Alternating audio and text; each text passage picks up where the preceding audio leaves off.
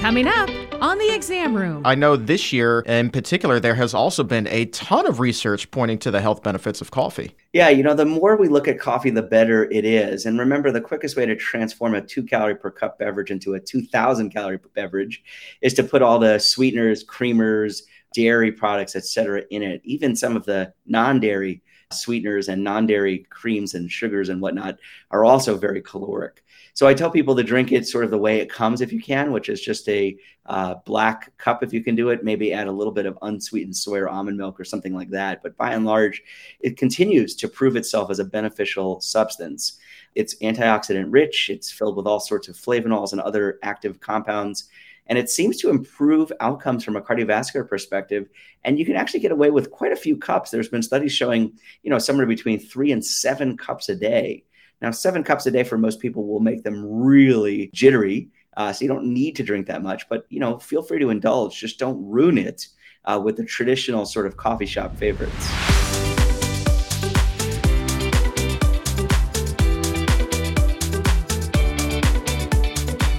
Welcome to the Exam Room Podcast, brought to you by the Physicians Committee. Hi, I am the weight loss champion, Chuck Carroll. Thank you so very much for raising your health IQ with us coast to coast in the U.S. and in more than 150 countries. Hi to everyone listening in Toledo, Ohio, Garden Grove, California, and Tel Aviv, Israel.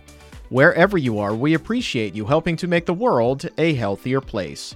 This is episode 62 of season 6, number 458 overall.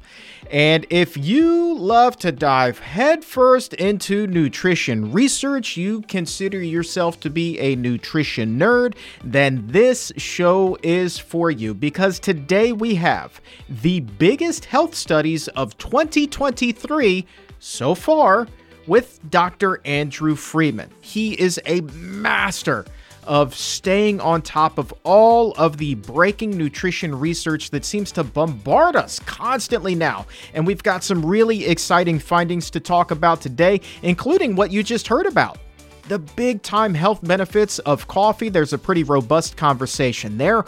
Also, the latest on nuts protecting against cancer, even though we know that nuts are themselves loaded with fat, and obesity is a big time contributing factor for the risk of cancer. Also, eating to add, get this, 20 years to your life. A diet to add at least 20 years to your life. The latest also on the artificial sugar debate that's making all kinds of headlines right now, plus the latest on dairy, because now there's even more research showing that eating milk and cheese increases your risk of not just cancer, but heart attacks and cardiovascular disease as well. Plus, really interesting conversation, especially from a physician here. Hearing Dr. Andrew Freeman talk about research showing that there is a way that you can eat that can cut the need for medication by more than half for the average person, while also simultaneously avoiding what they call catastrophic spending on medical bills. Because what's the point of living a long life if you're going to be in the poorhouse and the sick house on top of that? A lot of people wonder that very question. So this research that Dr. Freeman and I will be talking about really zeroes in on that. Such incredible stuff, so much to get to, a really full show today. So let's just dive right into it. Of course, Dr. Freeman will also be speaking at the International Conference on Nutrition and Medicine, August 10th through 12th in Washington, D.C., where he's going to be presenting even more of this incredible research. But right now, here is an amazing preview of the biggest health studies so far for 2023. Dr. Freeman, thanks for being here, my friend. Always a pleasure. Thanks for having me back. Man, how much do you get giddy for all of this research? Because when I said that we're sitting under the learning tree and it's bearing fruit, I actually think that's a big time understatement. Well, I would tell you that first, the vast majority of us docs know very little about nutrition, and the headlines, they don't reach us. And so I'm always extremely excited when I get to see studies that check out some of the things that I've always been curious about. And so every year there's a gigantic amount of nutrition publications And my goal is to try to pull out the good ones and share them with everybody in a concise, high yield way. So that's my goal this year as well. Oh, we got some gems to talk about here today. Just a little preview of what it is you're going to be speaking about at the conference. The headline for your presentation, by the way, The Year in Plants 2023, Latest Science Reinforces the Plant-Based Lifestyle. And I guarantee that a lot of the studies that we're going to be talking about here today are the very ones that have been splashed all across headlines worldwide. So let's start with a big one. There's been a lot made about sweeteners of late. In your presentation, you're really going to zero in on sucralose. And so it's funny how people turn to these artificial sweeteners, zero-calorie sweeteners, and they think that it's really a solution to lose weight because there's no calories. But some of the research that you've pulled that you're going to be talking about show, well, hey, wait a minute here. These zero-calorie sweeteners really aren't that sweet ticket to weight loss that we think. Well, I mean, it doesn't take much. We just got back from a family trip to Disney, and you see everybody there with the sort of gallon-sized soda, and some of which is diet soda, and they're not small people. And so at the end of the day, the perfect beverage for human consumption remains water, and maybe with a close second with unsweetened tea or unsweetened coffee, and that's it, really. And so this study was on sucralose, commonly known as Splenda, which shows that people actually are hungrier after they consume things that contain it. And there's been a whole slew of other research that's not even in this deck that came out since on other artificial sweeteners. So I always tell people, do your best to really limit or avoid artificial sweeteners. Besides some of the weight issues, some of them can be linked to cancer and so forth. You may have seen even headlines yesterday that the WHO is calling some of the artificial sweeteners likely carcinogens. But then says you could probably consume them and you're probably going to be okay. I don't like that probably okay. As my good colleague, Dr. Kim Williams, who's probably been on your show a handful of times at this point, says, we're all going to die. Most of us from heart disease. I just don't want it to be my fault. So. That's such an interesting thing. It's like you're probably going to be okay. To me, I kind of interpret something like that. And I guess this is just a philosophy on life, but it's like you could probably smoke a cigarette or two and be okay, but nobody's going to argue with you that the cigarette is healthy. You certainly wouldn't consider it to be a healthy practice. Why should we be looking at this or anything else any differently? Well, I get such a kick out of this. So, I'll say to some of our leadership here at the hospital, sort of tongue in cheek, hey, we still have some, thankfully not very much, processed red meat being served in our cafeteria. Maybe we should add back the cigarette machines. And everybody just sort of kind of growls at me and looks at me. But, I always tell my patients, I'm like, look, at the end of the day, a pinch of cyanide or a pound of cyanide is still going to kill you. So why bother? And the truth is, we know now that the additive effects of bad lifestyle is really what gets people. So yes, you probably could get away with smoking a cigarette here or there in very, very infrequent times, and it may not have a major effect on you. In fact, if we visit some parts of our planet that are high in air pollution, we may be having the equivalent of smoking a cigarette, if that makes sense.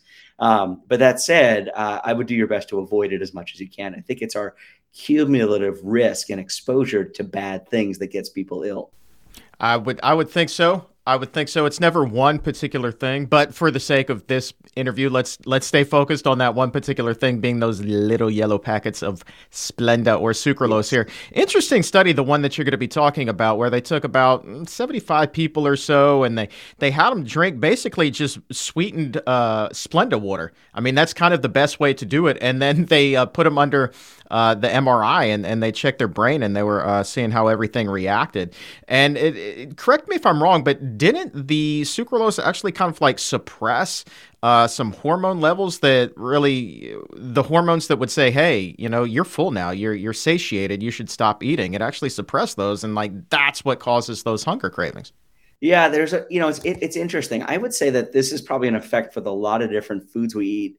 But I think when we eat sweet things in general, our body gets tricked and has a whole insulin ghrelin response, which is what that study was looking at. And it interferes with our satiation, meaning we don't feel full. And so then we grab more. I don't know about you, but if I'm ever traveling and I'm forced to find a plant-based option because I didn't pack a lunch or didn't have time, and I eat something that is a processed or refined carb, I'm hungry shortly thereafter. And I think the same thing is true for lots of sweetened things, whether they're sweetened with Splenda or others. So it's pretty eye-opening to see that this study shows that the brain actually has a biochemical response that makes us want to eat more. So. And true or false, in this study, didn't they also find that women had a little bit even stronger response than men here? Yeah, it's interesting. Some of the stats that are coming out about obesity are suggesting that women actually will have a bigger or harder time with it in the years to come. And it's predicted that they will have greater weight gains and body mass index increases. So this study shows that. And I wonder if some of the chemicals in our diet are contributing to that. And I would just tell you a recent trip to Disney, as I mentioned, something like 1 in 10 from my rough estimation were very large people on scooters, electric scooters, because they couldn't ambulate very well because of their weight and comorbid conditions. So we are in some serious trouble if we don't make changes quickly. No doubt about it. As we're talking about this too, you're talking about sweet, you're talking about sugar, and a lot of us in the coffee right now, I've got a black cup of coffee right here, but I think the majority of people are very quick to reach for the Splendid to put that in there, or regular sugar agave, or goodness gracious, God knows we are like very quick to drop $5, $6, $7 on a caramel macchiato at Starbucks. But coffee, as you said at the top, can be a very healthy beverage. I know this year in particular, there has also been a ton of research pointing to the health benefits of coffee. Yeah, the more we look at coffee, the better it is. And remember, the quickest way to transform a 2 calorie per cup beverage into a 2,000 calorie per cup beverage is to put all the sweeteners, creamers, dairy products, et cetera, in it. Even some of the non-dairy sweeteners and non-dairy creams and sugars and whatnot are also very caloric. So I tell people to drink it sort of the way it comes if you can, which is just a black cup if you can do it. Maybe add a little bit of unsweetened soy or almond milk or something like that. But by and large, it continues to prove itself as a beneficial substance. It's antioxidant rich. It's filled with all sorts of flavonols and other active compounds. And it seems to improve outcomes from a cardiovascular perspective. And you can actually get away with quite a few cups. There's been studies showing, somewhere between 3 and 7 cups a day. Now, 7 cups a day for most people will make them really jittery. So you don't need to drink that much. But, feel free to indulge. Just don't ruin it with the traditional sort of coffee shop favorites. Is it, could you get those same type of benefits if you were drinking a decaffeinated cup of coffee, or is there something to the caffeine itself as well here? Yeah, it's interesting. In years past, I've put some slides in about decaffeinated. Something about the decaffeination process seems to make the coffee a little less healthful.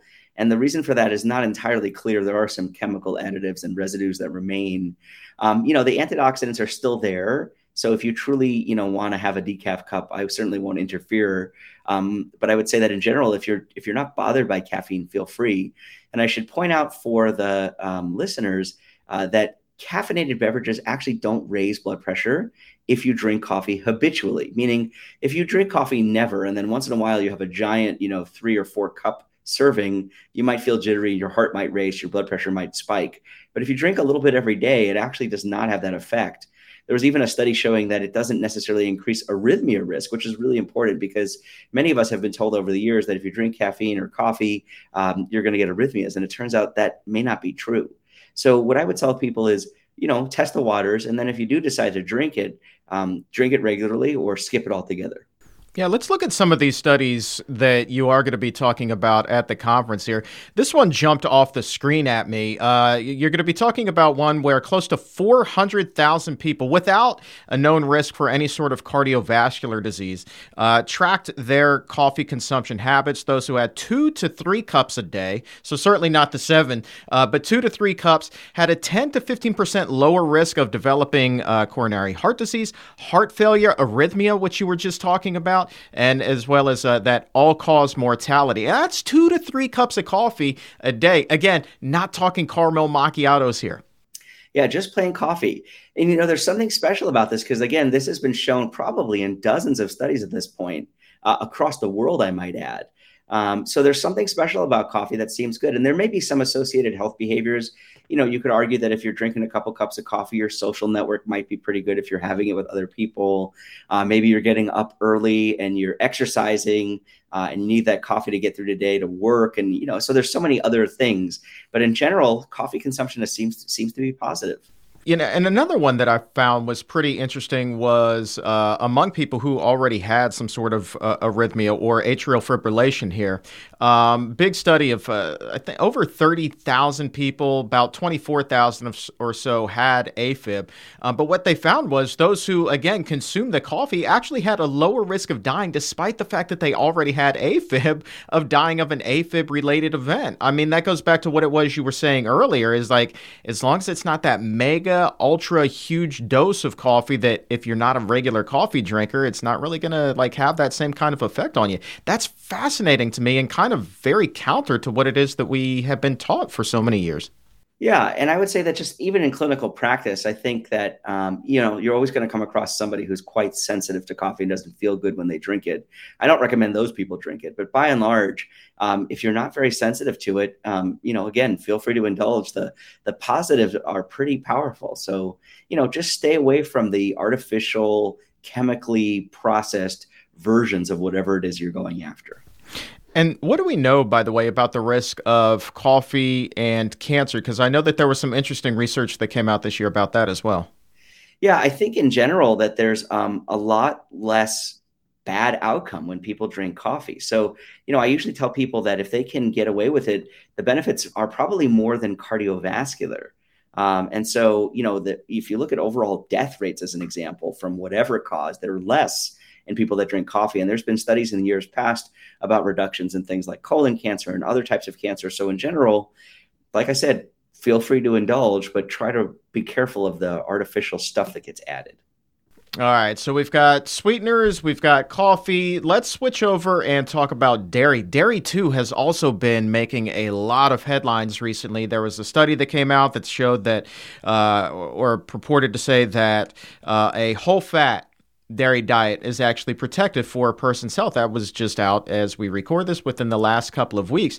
But by and large, the literature also that's come out earlier this year is really counter to that message. What have we learned that's new regarding dairy and the risk of heart disease and cancer and all of these leading causes of death? Yeah, so I should point out for the listeners who haven't heard me talk, I mean, think about this. We are the only species on the planet that drinks another animal's mother's milk. So think about how strange that is. Now, yes, if you live in a very remote part of the planet that can't grow fruit or vegetables, and that's all you got, yes, that's what you have to do. But lots of studies in general, the totality of evidence would suggest that dairy is probably much more harmful than we think. And it's one of the more inflammatory foods that has all sorts of associations with cancer, autoimmune disease, and heart disease. Remember that the full-fat dairy that was purported to be healthy in the study is actually the number one source of saturated fat, which clogs arteries in the United States. So in general, I usually tell people to avoid it and really avoid it if they can. Anywhere you go these days, there's dairy in the foods we eat. They're in the breads that come out in restaurants. There's cheese to be added to virtually every dish. You start looking in the grocery store and they've added milk fat or whey or butter or oil or whatever it may be into the foods. And so it's been woven into our sort of food in some very hidden ways, and it seems to be quite harmful.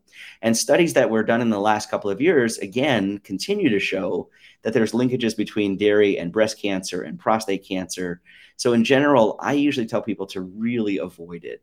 And I think that it is a total sort of error in our ways to say that full-fat dairy is healthful, because it really isn't.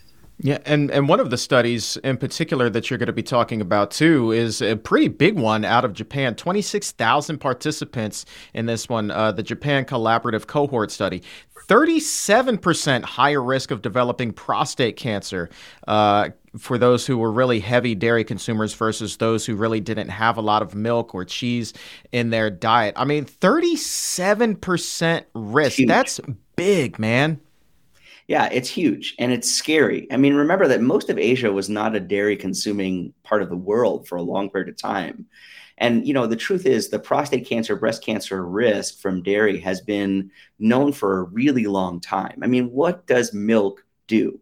Well, milk is designed to turn a baby calf into a giant cow in 6 months, i.e. growth. And what is cancer? Cancer is uncontrolled growth. So there must be something in the dairy products that is triggering this uncontrolled growth in parts of our bodies that are susceptible.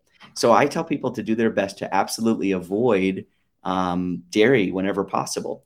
I can't tell you, Chuck, how many people I take care of who have breast cancer or are prostate cancer survivors, and they are consuming dairy every day. I mean, that's like Superman eating kryptonite. It just doesn't make sense. I mean, look, let's quantify this a little bit more. Here we have another study that just was released. More than 500,000 here participants in China, tracked them for 11 years. And we're not talking about mega doses of dairy for this at all. We're talking about 50 grams, which, as you point out in your presentation, that's just a quarter of a cup of milk. That's it. 1/4 of 1 cup. Overall cancer, 7% greater risk. Liver cancer in particular, 12% greater risk. Breast cancer among women, 17% higher risk. And again, all we're talking about is a 1/4 cup of milk. If you go to any coffee shop and you order any sort of drink that would have cream, or even just you want to leave a little room for milk at the top, yeah, that's going to be that 1/4 cup. So every single time you go to Starbucks, essentially, you get that with the milk here. Would I be wrong in saying, well, there's your 7% risk of cancer, there's your 12% liver cancer risk, there's your 17% breast cancer risk? Am I wrong in seeing it that way? No, I mean, you could get confounded in that the coffee may be enough of an antioxidant load to cancel out some of the dairy, but that hasn't been shown. But I guess what I would tell you is you're spot on that if you were to say people, oh, I don't drink milk or I don't eat dairy, if you were to carefully analyze their diets, the patients every time are just blown away by how much dairy they actually consume. It is truly in everything. And you have to be on the lookout for it because it can easily get into your diet without you even realizing it. But yes, it is a scary risk.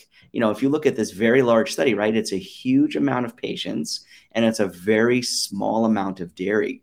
And patients are like, well, I only want a splash of this or I only want a splash of that. And the truth is some of the dairy products that get added to coffee, as an example, also contain trans fats, which are very associated with heart disease. So I would just tell you that in general, staying away from dairy and creamers and all these kind of things is really important. And also, correct me if I'm wrong here, but with cheese being as concentrated of a dairy food as it gets, I don't think it would be a whole lot to get those 50 grams or a 1/4 cup of milk in cheese at all. I mean, are we talking like about a slice of cheddar? Would that be the equivalent here? Yeah, I mean, it depends on how thick you make it. But yeah, I mean, I always tell people a gram is roughly the weight of a paper clip. So if you can put 50 paper clips together, which when you bind them together, it looks like a little stack of coins, it's like a little cheese cube. It's really not very much. So, just beware. It is mind-blowing how much cheese is in our diet. All right, so we've got dairy being on the negative side, but then let's get some good news out there. Let's switch over to nuts, which, unlike dairy, have actually shown to have some really protective cancer-fighting benefits here. What do we know about the latest research on nuts and cancer risk? Yeah, so it should be, mentioned that nuts, as you probably are aware, in the plant-based world are a little controversial, and some nuts are called nuts, but are actually legumes. But what I would say is that in general, nuts in smaller quantities have always been shown to be largely helpful. And even if you push my good friend and colleague, Dr. Esselstyn, and others, he'd let you have a few walnut halves in a day, believe it or not. But that said, yes, nuts appear to be helpful. There's been data shown over the years, even with like one Brazil nut a week, that it can lower cholesterol. And there seems to be something helpful about nuts and seeds in cancer. So I guess what I would say is in general, consume them, but be wary. They're highly, highly, highly caloric. I always tell people that the worst thing that ever got invented was shelled pistachio nuts, right? The pistachio is a delicious and tasty and healthful nut, and the shell is designed to slow you down. And so if you get a big bag of shelled pistachio nuts, it's easy to eat too much and get a big caloric load. It's funny. I was just taking the train down from New York back to the home studio outside of Washington, D.C. yesterday, and went to order just a cup of fruit on the train, and they did not have any of that particular day, but they did have the bag of nuts, and it wasn't like one of those small bags either. Like, it was a pretty good, like, size of my hand here, bag of pistachios, and you look at that, it's like 2 to 3 servings of nuts per bag. And there's a lot of fat and calories in there. It is hard for us, though, Doc, the way that I think that we're just wired as human beings to control how many of those nuts that we eat at a particular time, especially, as you said, if they've already been shelled for us. It just makes it so much easier. And as the great Will Ferrell said in the movie Old School, once it hits your lips, it's so good. It's so good. Well, it's true. And of course, most of these nuts come salted and some of them are oiled and salted. So you really get something that's decadently delicious. So use nuts as a treat. I mean, if you go back in time, and maybe you remember this, Chuck, when you were a kid, when you had a dessert that had some sort of nut on it, it was a dessert, it was decadent. And now I feel like many people, are consuming jars of nuts every week. It's probably too much. That said, they are healthful, just don't overdo it. And with this particular study, and we'll move on to something else, I really want to get into just some extraordinary research that's been published also on healthcare spending in this country. I mean, it is just, it's hard to even comprehend those numbers. But let's put a bow on the nuts here really quickly before we move on. This study looking at breast cancer survivors in particular, about 3,500 of them, the Shanghai Breast Cancer Survival Study followed these women for about 8 years, found that those who ate more nuts improved their overall survival by 5% or more and disease-free survival rates by 8% or more. So definitely some benefits there. But again, word of caution, we're not talking about eating that entire jar of peanuts. I think the way that it's really been said a few times on the show is about, fit it into the palm of your hand and call it good. Use it as a salad topping as opposed to the entree itself. Yes. Yeah.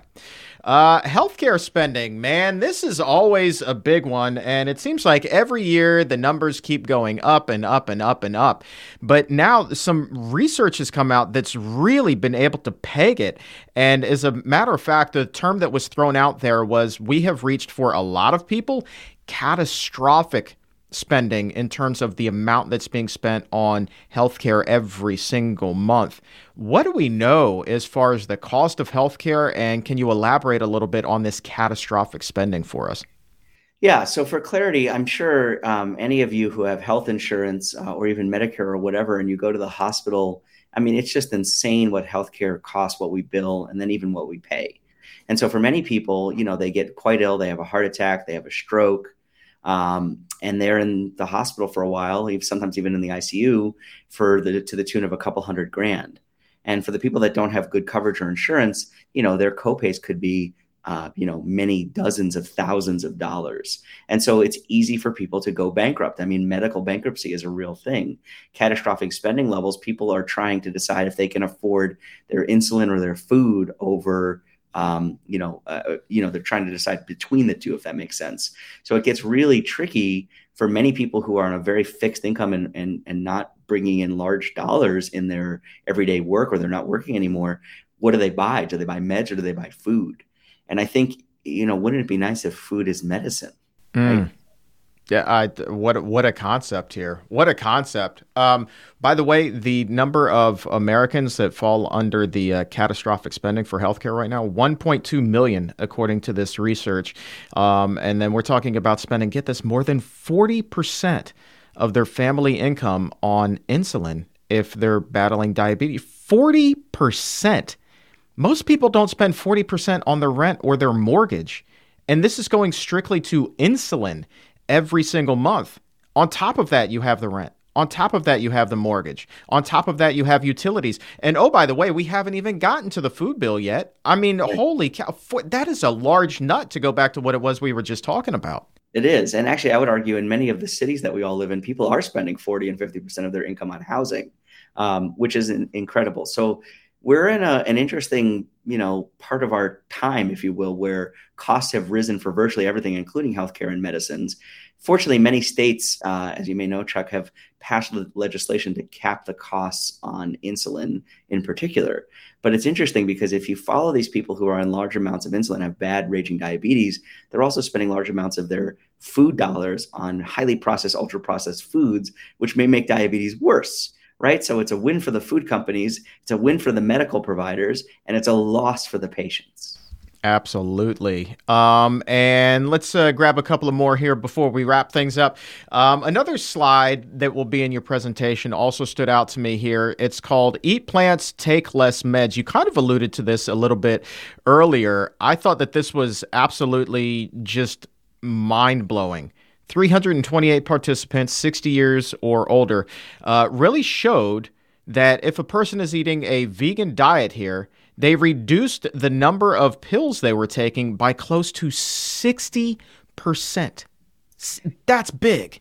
It is. I mean, think about this. The pill burden these days is insane. I talk to my colleagues about this a lot, but gone are the days when we see people who have just high blood pressure or just high cholesterol or just a heart attack, right? People have diabetes and sleep apnea, high blood pressure, high cholesterol, some form of cancer. And so, their med list is humongous and very expensive. And so reducing pill burden is one of the best things I get to do every day in clinic, right? When somebody comes in and says, Doc, my blood pressure is 100. Can I get off of these blood pressure pills? Of course they can. And that's what we're after. And with a good lifestyle, exercise, diet, low-fat, whole food, plant-based diets, the results are extraordinary. And we're just starting to see this in a mass scale. So my hope is those scales keep tipping and more docs get more and more enlightened over time. And let's end with the biggest number that will be in this presentation. This, to me, is almost incomprehensible. Medically tailored meals could save the U.S. nearly $13.6 billion every single year. $13.6 billion. And what, Doc, is the definition of a medically tailored meal in this case? Well, think about this, right? We are very willing to prescribe pills to people, no matter what the cost is, right? Some of these fancy new diabetes and weight loss pills, can cost $10,000 to $40,000 a year. But imagine what I could do if I could provide someone with a low-fat, whole food, plant-based, portion-controlled meal. For 10 grand, I could probably give them a whole year's worth of meals, or maybe even several people a whole year's worth of meals. Remember that beans and rice and squash and whatever are not expensive foods. So imagine if I would prescribe them true diet and give it to them, how much we could save on costs. So, think about that for a second, how weird that would be. Imagine you go to your doctor and you don't leave with a pill, or you don't go to the pharmacy, but you go right to a food distribution center and pick up a week's worth of meals that are completely covered with no or limited copay. That would be earth shattering. And you know what? It's like you're saving all that money. You're probably feeling better. You're going to want to stick around a little bit longer too, because here's the other big thing, and we will 100% end with this. You eat better. The studies continue to show, including this year, that if you eat that optimal diet, you can not just add a year or two to your life, but by and large, in a lot of cases, you can add a decade or longer. What do we know? What is the latest research showing in terms of longevity and healthy eating? Yeah, so there's a direct link. I think that we know already from all the Blue Zone work that's been done, and you've probably had Dan Buettner and others on. But in general, when you live well, you live longer. And the goal isn't so much to live longer, but to be alive and well. And that's what these types of lifestyles do. They enable people to hit those golden years, if you will, avoiding what I call the American curse, which is you work hard your whole life, you save your money, you retire, and what do you look forward to? Heart attack, strokes, dementia, erectile dysfunction. It's a terrible way to retire. And isn't it nice to think about that if you were to eat better and change the environment you live in every day, that you could prolong your life and your quality of life so that you could do more, be more productive, be around for those grandkids or great-grandkids. That's what we're after. And so getting a decade or more by eating better is just an amazing thing to think about. And they were able to go in there, these particular researchers, and quantify this. And they looked at, well, what would happen if you started to eat what they called an optimal diet at the age of 20? And it found here that among women, averages about 10.7 years. So really the span was about 8.4 to 12.3 years for all of women. And for men, you're talking like 13 years, anywhere from 9.4 to 14.3. That's a lot of bonus time. That is a lot of bonus time. Totally. It's a decade or more, which is just amazing. And I think, we need to hear this type of data. I can't tell you how many times that I see people say, well, I'm not going to listen, doc. I'm going to eat poorly. And then they end up not dead, but disabled. So they're alive, but unwell. And that's a terrible way to be.